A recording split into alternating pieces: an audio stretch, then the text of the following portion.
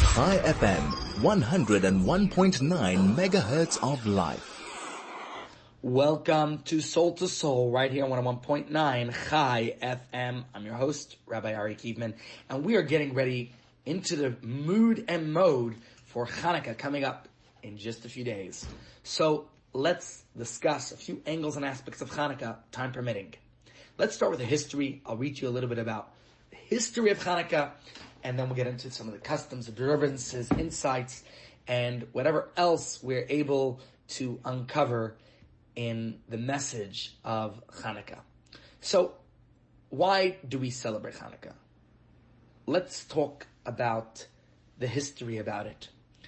Greece originally consisted of powerful warring city-states such as Athens and Sparta, who for many centuries remained confined to their own borders, largely because of internal battles with neighboring city-states. The city-states of Greece had a highly advanced culture of their times. It was home to the great philosophers Aristotle, Plato, Socrates, the great mathematicians like Pythagoras, Lucid. And then, after years of Greek culture remaining contained within the geographic borders of the city-states, Alexander the Great and his armies went out and conquered many countries. Most, if not all, of the civilized world at the time came under his rule. He built an empire as far-reaching as India to the east and Egypt to the south. When Alexander the Great died, his empire was divided between his 4 generals who warred between each other for power and succession. The division established different Greek kingdoms within the civilized world. And that's what happened.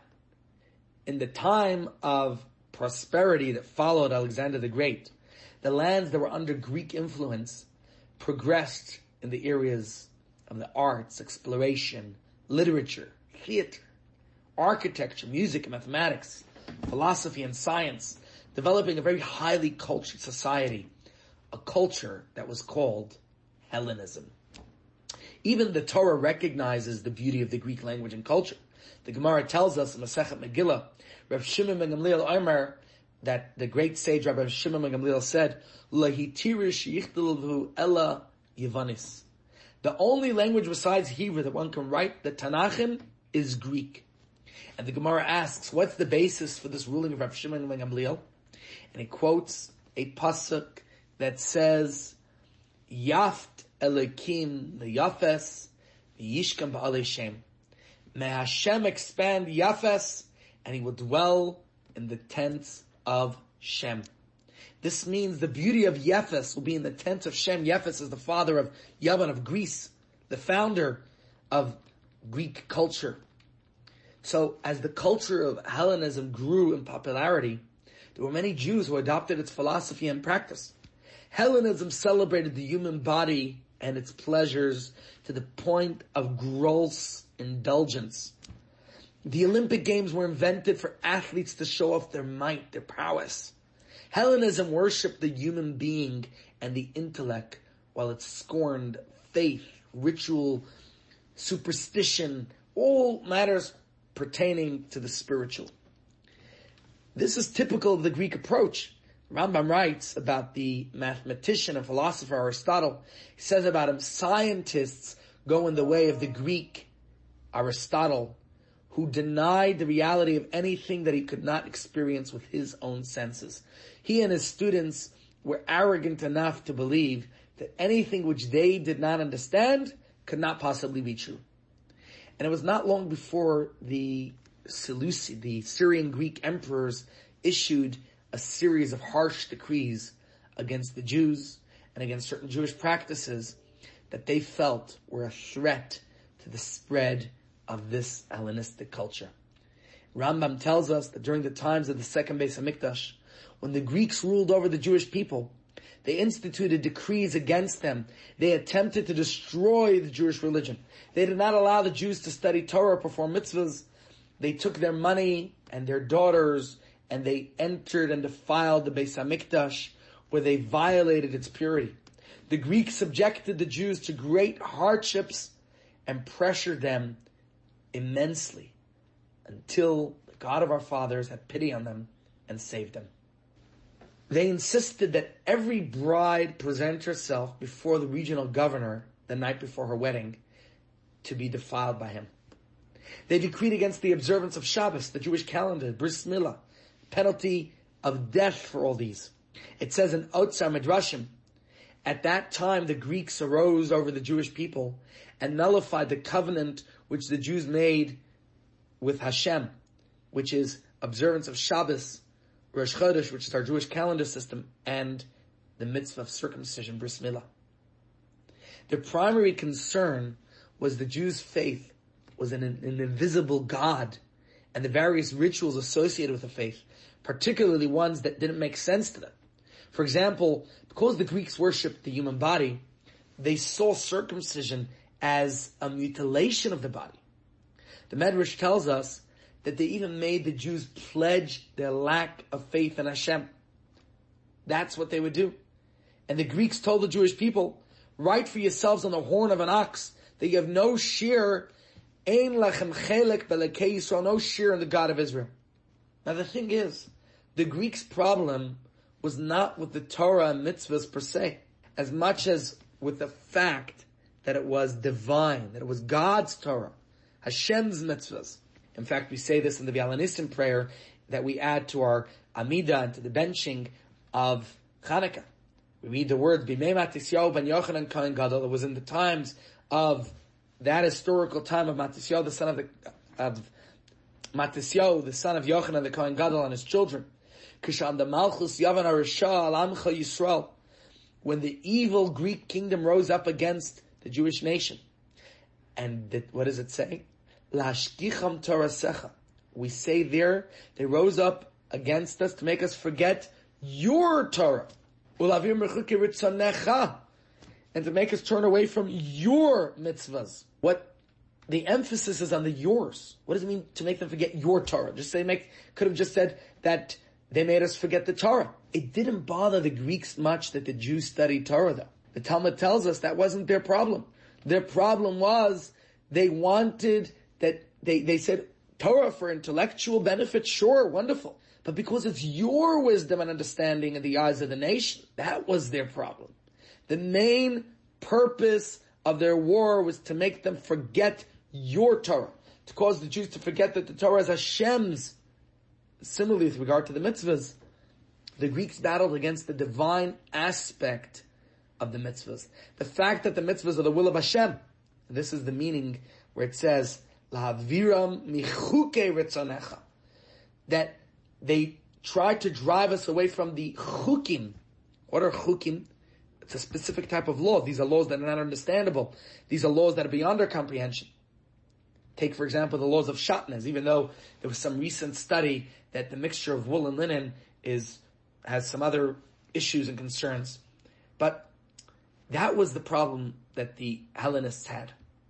And not only were the Hellenistic Greeks not opposed to Torah study itself, on the contrary, they forced 72 sages to translate the Torah into Greek so it adorned their library and they could access the magnificent, beautiful teachings of the Torah from a secular pursuit of knowledge perspective. The Gemara talks about this. There's a story, Maaseh B'Talmei HaMelech, that King Ptolemy, he once gathered 72 elders and he placed them in 72 chambers, each of them in a separate room, without revealing to them why they were summoned. And he went into each room and he said, write the Torah for me in Greek. And the Gemara continues to relate how each of them decided to make changes. They each made specific changes in the translation in order not to offend the king, in order not to mislead him, to arrive at incorrect conclusions about the Torah's meaning. And they all had the same exact changes. So why did the Greeks want to study Torah? The Maharal of Prague tells us that the central feature of the Greek nation was the desire for wisdom. And that is why they requested the sages to translate the Torah for them. The Gemara tells us and says, because, as it says in the Megillah, that they revered, they respected, they were intellectually inclined. They revered wisdom. obviously Ptolemy and the rest of the kings, they didn't care for the divinity, for the spiritual aspect of Torah, only for the secular wisdom that they thought they could gain from it. The Hellenist war against the Judaism was to eradicate the service of Hashem from Torah study, not the Torah itself, in and of itself.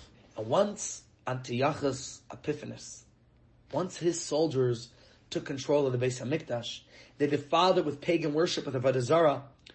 That's where it crossed the line that cannot be tolerated.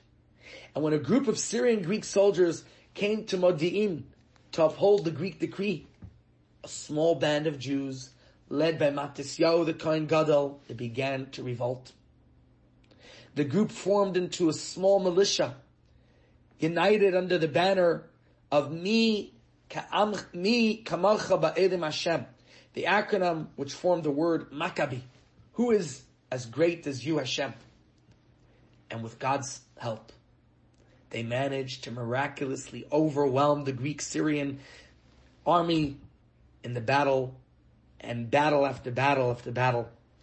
Antiochus sent one general after another to crush the Jewish revolt, but the Jews kept ambushing them, coming out victorious despite the fact that they were outnumbered many times over by the soldiers with superior training and weaponry. But battle after battle, they raged on until they were able to regain control of the Beis HaMikdash, to rededicate it, and so Chanukah celebrates the rededication of the Beis HaMikdash. That's the meaning of the word Chanukah. It means dedication. Now, following the episode of Chanukah, the Maccabean army lost several wars in which several Chashmonaim, Matisyahu and his family were called the Chashmonaim, many of them were killed. And those wars, following the story of Chanukah, were not about defending Judaism as a religion from Hellenist influence, but rather they were to secure the Maccabean political control of Eretz Yisrael. And that was a problem because the Maccabees were Kohanim, and actually Kohanim were not the ones who were given the monarchy of Israel, rather the tribe of Yehuda. So, sadly, it appears that there's a trend in history that whenever there's a battle to defend Judaism, then Hashem always comes to our aid, and the Jewish forces miraculously manage to defeat our enemies. That has always been the case. But, unfortunately, after that, there were political battles amongst the Jews. And when the Chashmonaim entered the Beis HaMikdash to rededicate it, they came upon a very sad sight. The Greeks had transformed it into a temple for worshipping a Greek idol. And the Chashmonaim did not waste any time in repairing the Beit HaMikdash. They reinstituted its service. High FM, 101.9 megahertz of life. Welcome back to Soul, writing on 101.9 Chai FM. I'm Rabbi Kievman, and we were talking about the story of Chanukah. We left off with the Chashmonaim returning to the temple, to the Beit HaMikdash, where they wanted to reinstate, they wanted to rededicate, because the problem was that they couldn't find oil suitable for lighting the menorah. It had all been touched and defiled by the Greeks. So miraculously, they managed to find one small jar of oil that was enough to light the menorah for one day. And as we know, miraculously, the oil lasted an entire 8 days until they were able to procure new oil that could be used to light the menorah. And this, says the Gemara, is why we celebrate Chanukah. Let me share with you the Gemara itself. Tractate Shabbos, My Chanukah. The Gemara asks, what is Chanukah? Hey, this is a tongue twister. When the Greeks entered the holy sanctuary, Timu Kalashmanim, they defiled all the oils that were in the sanctuary. And when the dynasty of the Chashmonaim grew strong and defeated the Greeks, what happened? They were searching for oil. They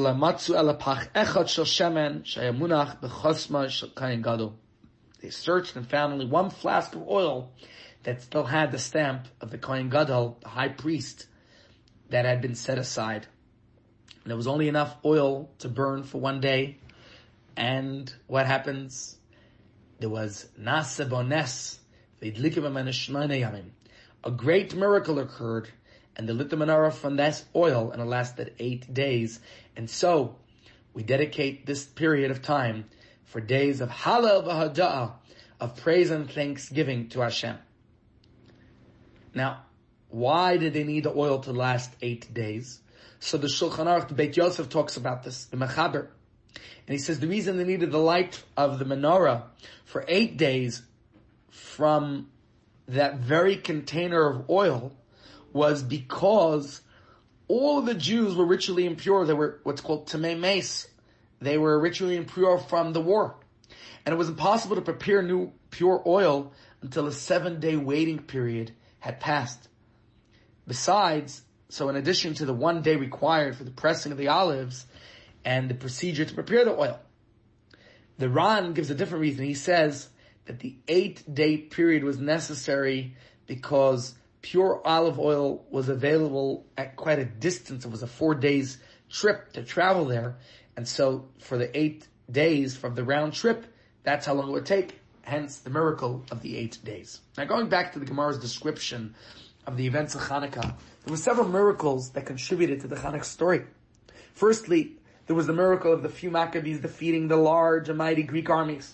Secondly, there was the miracle of finding the small flask of oil with the stamp of the Kohen Gadol intact. Thirdly, there was the miracle of the oil lasting for 8 days when there was only enough to last for 1 day. There were 3 miracles which are different than each other. Firstly, you look at, there was only the miracle of the few Maccabees defeating the Greek armies. That miracle is in a battle that seems statistically impossible. But obviously, I should say rather more improbable than impossible. There was no point during the war that you could point at any detail and say that was an open miracle. There are some recorded miracles. For the most part, the entirety of this is miraculous. The fact that Hashem makes a small flask of oil, that they were able to find that oil with the Kohen Gadol seal in it, that it appeared. Now obviously it's a miracle that defied the rules of nature, the flask of oil miraculously being found. The miracle was manifest in such a manner that no spectator was able to witness nature being defied per se. At first they couldn't find oil. They looked, they searched, and they found the sun. This was a miracle that defied nature, but was still enclosed within nature. And then there was the miracle of the oil lasting for 8 days. This was in defiance of the rules of nature, even for the spectator. So the Beit Yosef, he actually gives several reasons, several ways in which this miracle could have taken place. And he says, there are lots of answers, but here, let's just go through the ones posed by the Beit Yosef. We need to understand why Chanukah was established for 8 days, and there was already sufficient oil in the flask for 1 night. Surely the miracle only lasted 7 nights. He asks, shouldn't we just celebrate 7 days? Because the miracle's only 7, not 8. You already had the flask of oil. And he explains, one explanation is that they divided the oil in the flask into 8 portions, and each night they put 1 portion into the menorah, and yet that little portion remained lit until the morning. So we find that a miracle took place on actually each night of the original Chanukah celebration. Another explanation he offers is that after they poured the required amount of oil from the flask into the lamps of the menorah, the flask remained as full of oil as it had been originally, and the miracle was obvious even already on the first night. Another explanation is that on the first night they poured all the oil into the lamps and it stayed lit all night. In the morning they found the lamps full of oil, and this reoccurred each of the 8 nights. So according to the Beit Yosef, each of the days is miraculous. Now, which is the primary miracle of Chanukah? We said that there were several miracles for which we commemorate Chanukah. Which of them is considered the main one? The Maharal of Prague says the essence of the establishment of the festival Chanukah was the military defeat of the Greeks, except that it was not apparent to them that this victory was a miracle. Therefore, the miracle of the lights of the menorah was performed for them so that they would know that everything, the battles which appeared improbable but not impossible, and yet it happened, is part of nature. Sorry, it was not part of nature. It was a miraculous. That was a miracle of Hashem. The Ramban says, from the great and obvious miracles, one comes to appreciate Hanistarim, the hidden miracles. One of the important messages of the Chanukah miracle is to remind us of the small miracles that exist in our own personal life. Creation itself is miraculous. You think about the phenomenon of creation, the fact that we woke up this morning. But due to the ever-recurring illusion of nature, we often fail to realize the hand of Hashem working through nature, or the nature itself is a miracle. We should always be on the lookout to notice the hashgacha pratis, the divine providence, and the small miracles that exist within everything that happens to us, and recognize the hand of Hashem that is constantly guiding the direction of our lives. Chassidus explains that not only was the miracle with the oil in order to demonstrate the miracle of winning the war in a manner that all will realize that it was a true miracle, but the miracle of the oil itself was a product of the self-sacrifice, the Mesiras Nefesh of Matisyahu Kohen Gadol and his sons. And he explains that this light that transcends the limitations and shines during the days of Chanukah through the Chanukah lamps was introduced to the Mesiras Nefesh of Matisyahu and his sons. The great darkness that existed then, that evoked within them the power of self-sacrifice that transcends the natural order of the person. And so they were able to draw from their very essence of Hashem this infinite light that transcends natural limitations. When a person serves God by defying our own nature, our own limitations, then God responds in kind by relating to us in a miraculous way. We can overcome all the obstacles and challenges that we face. So to celebrate Chanukah, our sages established two main mitzvahs. Number one is to light the menorah to remember that miracle. And number two, to praise Hashem for the miracles. And therefore, we don't fast or eulogize. We instead add in our prayers, we recite Hallel and V'al Anisim every day next week. The primary function of lighting the menorah is not only to commemorate the miracles, but to publicize them. And this is why it is placed near a doorway on the outside. The Gemara tells us Chanukah mitzvah l'nicha Pesach beisim mebachutz, that the menorah should be placed on the outside because of Pirsumei Nisa, to publicize the miracle. Now, in today's day and age, outside of Yerushalayim, most people no longer place the menorah near the main doorway of the house. Especially here in Joburg, most people won't see it. And this truthfully came about because in Europe there was religious persecution, and also in certain regions, harsh weather conditions, at winters like in New York or Russia. So in the Chabad custom, we actually place the menorah in a doorway, but inside the house. So it could be placed on the left side of the doorway, opposite the mezuzah. Unlike others, many people have a custom of placing it by the window. Now, from the window, hopefully it can be publicly seen. But the main theme here is Pirsumei Nisa, to publicize the miracle. Maybe that's why in Chabad, because our menorahs are not as visible on the outside, so we put up our big public menorahs, which are even more visible on the outside. And this is something that is seen by everybody. The menorah itself, generally speaking, should not be too high so people could see it. The height limitation is 20 amas, which is about 10 meters high. And it shouldn't be too low, more than 3 handbreadths. Okay? So, when should we light the menorah? We talk about Chanukah starting on Sunday, the 25th of Kislev. Says the Shulchan Aruch, one lights the Chanukah lamp from sunset onward. If one did not light at sunset, one should light as long as people are returning from the marketplace, which is approximately half an hour after sunset. since this is the optimal time to publicize the miracle, obviously people on the roads then, and you get a lot more foot traffic and people will see your menorah. Of course, if this time period is passed and you couldn't, then the Shulchan Aruch says you could light it all night. How many lights to kindle?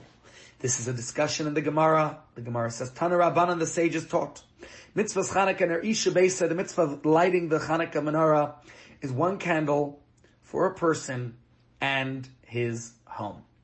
Mahadrin, but those who are beautifying this mitzvah, Mahadrin, is to light one candle for each member of the household. Here is a dispute. Beis Shammai said that the most beautiful way to perform the mitzvah, Mahadrin mina Mahadrin, is to light 8 candles on the first day of Chanukah and decrease on each successive night. Beis Hillel said to light 1 candle on the first night of Chanukah and increase on each successive night. Now there are 3 ways the sages provided for the mitzvah to be done, as we discussed here in the Gemara. Number 1 is the primary mitzvah. Simplest way to fulfill the mitzvah is for every household to light 1 candle each night to remember the miracle. Mahadrin, a more beautiful way to do so, is each person in every household should light 1 candle each night. But then there's Mahadrin and Mahadrin. The most beautiful way to fulfill the mitzvah, according to Beis Hillel, which would follow, is to light 1 candle on the first night, 2 on the second night. We increase, add 1 additional candle on each night. And in Shulchan Aruch it is clear that everyone is accustomed to performing the mitzvah in the most beautiful this way, Mahadrin and Mahadrin.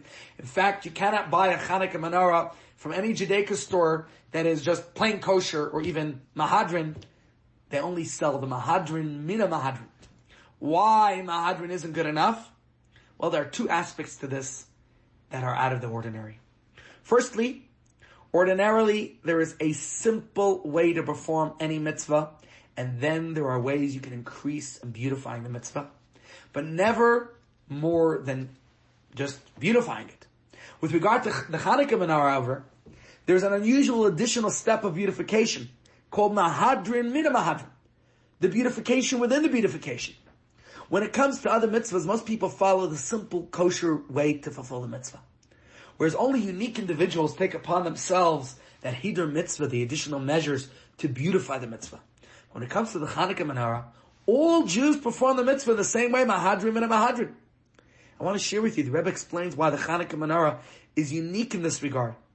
And he says as follows, in one of his talks in Torah's Menachem, volume 29, he says the purpose of the miracle was to demonstrate God's love for us. Although the Chashmonayim could have fulfilled their mitzvah by lighting the menorah with impure oil, nevertheless, in order to show how much Hashem cherishes us, God made the miracle that shattered the rules of nature for us to be able to fulfill the mitzvah in a beautified way. And this is what makes the mitzvah of lighting the menorah unique, that it commemorates a miracle that was created to allow us to fulfill the mitzvah. Therefore, everyone does it the Mahadrin way. Not just Mahadrin, but Mahadrin mina Mahadrin, the most beautiful way. Now here's a question that often comes up. People say, while the Chanukah menorah was established to commemorate the miracle that happened with the menorah in the Beis HaMikdash, there are several differences between a Chanukiah and a menorah. Okay? Even though we call it the Chanukah menorah. And here's something interesting. And it says, although the sages established the light of Chanukah to commemorate the lamps of the Beis HaMikdash, and everything the sages established, they do so in a manner consistent with its biblical equivalent. Nevertheless, they differ from the menorah in the Beis HaMikdash in several ways. First of all, the number. The menorah in the Beis HaMikdash had 7 lamps. Chanukah menorah, 8.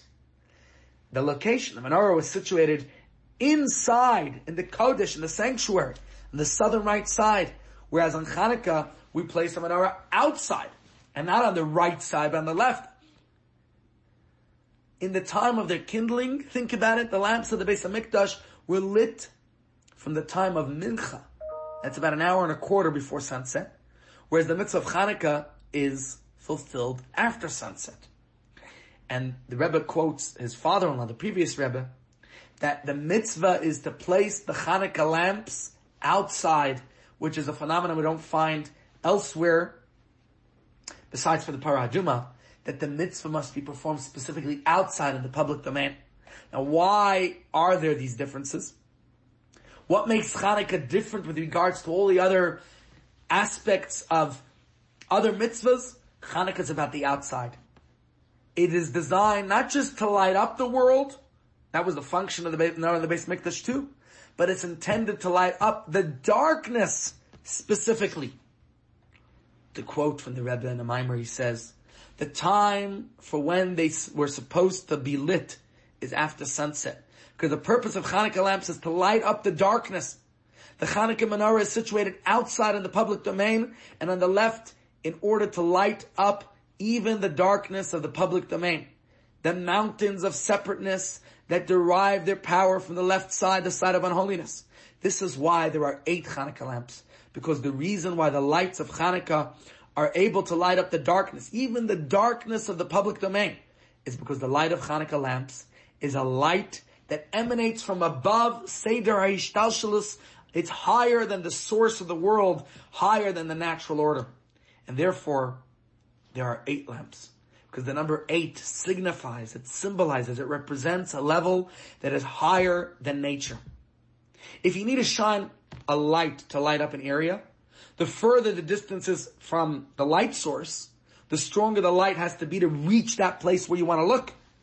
To light up the darkness of the world, the places where divine light does not shine naturally due to a powerful darkness, a light that is more powerful than nature is required.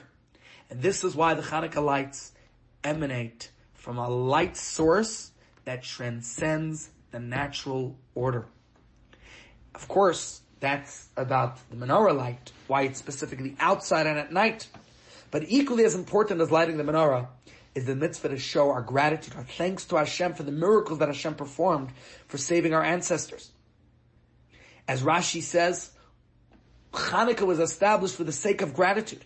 It's for this reason that the sages instituted a prohibition against fasting or eulogizing during the 8 days of Chanukah, and required us to recite Hallel, the Alanissim, and the Shemana Esrei, and the Alanissim, in the Amidah and Shemana Esrei, as well as in Denching, right, where we thank Hashem for our food and Nodelecha and all the wonderful things that God does for us.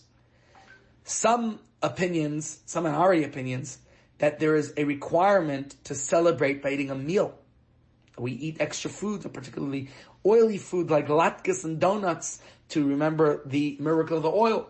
Some eat dairy to remember the story of Yehudis. The reason why there isn't a specific rule of a festive meal like on Purim is because on Purim there was a physical salvation. There was a decree to kill the Jews physically. Therefore the celebration is more of a physical one with food and drinks. Whereas the decrees relating to Chanukah were spiritual in nature, against Torah and mitzvahs. So, therefore, we commemorate in more of a spiritual manner by lighting candles and adding praises to Hashem in our davening. Finally, one more thought. In Mishlei, it says, Proverbs, Ki ner mitzvah v'Torah for a mitzvah is a lamp and Torah is light. And we'll be right back to discuss this particular verse and some more messages of Chanukah just now. Chai FM, 101.9 megahertz of life. Welcome back to Soul right here on 101.9 Chai FM. I'm Rabbi Kievman, and as promised, we're going to look at this verse, Kiner mitzvah v'Torah, a verse from Mishlei Proverbs, in which King Solomon tells us, a mitzvah is a lamp and Torah is light. There is so much darkness in our world. I don't have to emphasize, the darkness, the terrorism, the problems, the poverty, the economic situation, the pandemic situation. All this darkness is a concealment of God's presence. And this darkness is represented by a culture of society that doesn't allow us to notice and value the hashgacha pratis that surrounds us and the divine power, the light and joy in performing a mitzvah, in studying Torah and serving Hashem. There are forces that seek to extinguish the light of mitzvah. But like oil with which we light the menorah, we have to rise above and stand apart from the society in which we live. It might not be popular, but We engage with society, but we stand above it. We impact it. We saturate society with a light of goodness and kindness, of Torah and mitzvahs, giving it our all, doing what we can, even if that requires some self-sacrifice, Mesiras Nefesh. That's why the Rebbe encouraged us to go out and see to it that every Jew lights a Chanukah menorah. Chanukah is about Persuminisa, spreading the message of light, kindling the soul of another with the light of a mitzvah. So my friends, let's wrap up our discussion today. We talked about how the Greeks, they had no problem with Torah studies and academic pursuit. They even translated it into Greek to study it. However, they worshipped reason and human ability, and they took issue with the holy and irrational aspects of Torah mitzvahs. How do we defy that? How do we overpower that? When we study Torah, when we do mitzvahs, when we give that unconditional love, not based on rhyme or reason per se. We discussed the 3 miracles that Chanukah commemorates. The victory of the few and weak over the many and mighty. The finding of a single flask of untouched oil to light the menorah. And the fact that oil that could last for just one day lasted for 8. The primary commemoration is the victory at war, while the open miracle of the oil expressed that there was a more profound degree of miracle inherent within the victory. The big miracles are there for us to pay attention to, but not just the big, but to notice all the small miracles in our lives. Every day, there's so many miracles that happen. Pay attention. Realize it. The Chanukah menorah is different from the menorah in the Beis HaMikdash. That's why it's called the Chanukah. And it's different in multiple ways in its placement. Chanukah menorah, we place outside. The menorah in the temple was inside. The temple's menorah is on the right side. The Chanukah, we put on the left side. The temple's menorah was lit by day. Chanukah menorah at night. Because the purpose of the Chanukah menorah is to light up the darkness, to illuminate the left, the dark, the outside. And therefore it expresses an even more potent light that could reach the darkness and completely transform it. If we think of the Mesiras Nefesh, the self-sacrifice of the Chashmonaim, rising above their nature, is what brought about the miracle. They could have used the impure oil to light the menorah, but Hashem performed a miracle to allow them to beautify the mitzvah. And that's why we beautify our mitzvahs, and particularly Chanukah is a mitzvah that is celebrated as Mahadrin min Mahadrin, to the highest ability, to the best that we can. So my friends, remember as Chanukah begins this Sunday evening, 28th of November, to start your Chanukah celebrations. It goes all the way through for 8 days. The final night will be the following Sunday, 5th of December, but Chanukah doesn't end on Sunday, it ends on Monday evening, although that's not when we light the menorah, but we will go all the way through Monday the 5th. It recalls the victory of a militarily weak Jewish people who defeated the Syrian Greeks who had overrun ancient Israel, and they sought to impose their restrictions on us, and so we celebrate our religious freedom. And as they desecrated and defiled the Holy Temple, as we discussed, the routine daily service, we call it Chanukah, which means to dedicate. We rededicate ourselves to our commitment of Torah mitzvahs, to bringing more light into the world, to make the world a better place. Today, people of all faiths consider Chanukah as a holiday, a symbol, a message of the triumph of freedom over oppression, of spirit over matter, of light over darkness. And so, my friends, let us do our part. You can pick up menorahs at Chabad House and give them to people who need. You can join us for our giant menorah lightings all over town. I will be officiating in Santon Central, in Africa's tallest menorah. You could go to the one at Kosher World or at Norwood Mall. Chanukah's observance is something that's done out in the public. Bring your family. Do something to be part of it, to illuminate the darkness of the outside. And so, even though it's true that for many years people lit the menorahs only indoors, away from those that in the past have hated us, but now that we have the freedom of our religious rights, let us light the menorah in public. Let's celebrate. We even have menorahs you could buy to put on top of your car or in your office to bring more light to the world. Get one.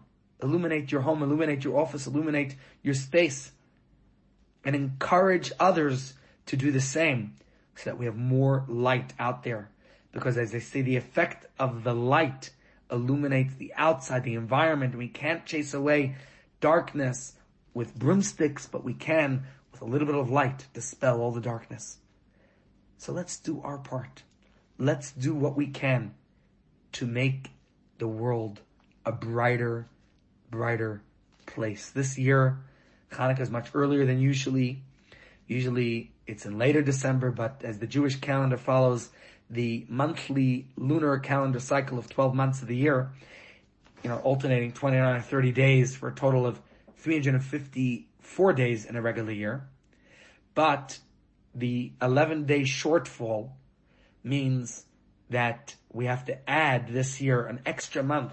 So this is a Jewish leap year to make sure that Pesach will be in the correct season of spring in Israel, as described in the Torah. So this year being a Jewish leap year, that's why Chanukah is a little bit earlier than what perhaps you're used to. But its message is still the same. Firstly, be joyous. Everyone's especially excited about Chanukah, especially this year. People are preparing to celebrate with family and friends, to fill our homes with light. Let us tap into that joy. Safely, of course, because of COVID, but the menorah's power is especially felt when we light it with joy, with enthusiasm, with passion, with excitement. Sing the song, celebrate. Light will always prevail over the darkness. Chanukah emphasizes that each and every individual has the unique power to illuminate the world around us. And the responsibility comes not only when it's simple or easy, but when it seems most difficult. Indeed, the lights of the Chanukah menorah, as we kindle them once the sun is set and it's dark outside, that's when the light and energy of a candle has the greatest impact. Sometimes it might seem insignificant in the greater global picture, but Chanukah reminds us that a little bit of light could push away all that darkness. We each possess that light. And so, let's remember that as we kindle our menorahs, outdoors, in a place where, Rainbow Nation, where we are guaranteed our freedom from tyranny and oppression, freedom for all people to express their own faith as they see fit, as we should be more tolerant of others and others more tolerant of us. When we light our menorah and we'll kindle it out in the public, representing the principles of equality and religious freedom, that's what the Rainbow Nation symbolizes. Let's celebrate that right. Don't take it for granted. It didn't always exist. And so, on Sunday I light one candle, but on Monday I light another. Each day we increase the light, bring more and more light, and make the world that much more bright. The menorah reminds us we should always aspire to increase in the positive things that we do. If you did one good deed yesterday, well, do 2 more today and 3 more the next day. Always be growing and improving and spreading, shining more and more light. Let's do our part, bring more light to the world, and celebrate this festival of light. All the best, wishing you a wonderful Chanukah. And remember, giant menorah lightings, 6:45 each night. Santon City Rivonia entrance, Norwood Mall, and Kosher World. Wishing you all a wonderful, joyous, and bright Chanukah.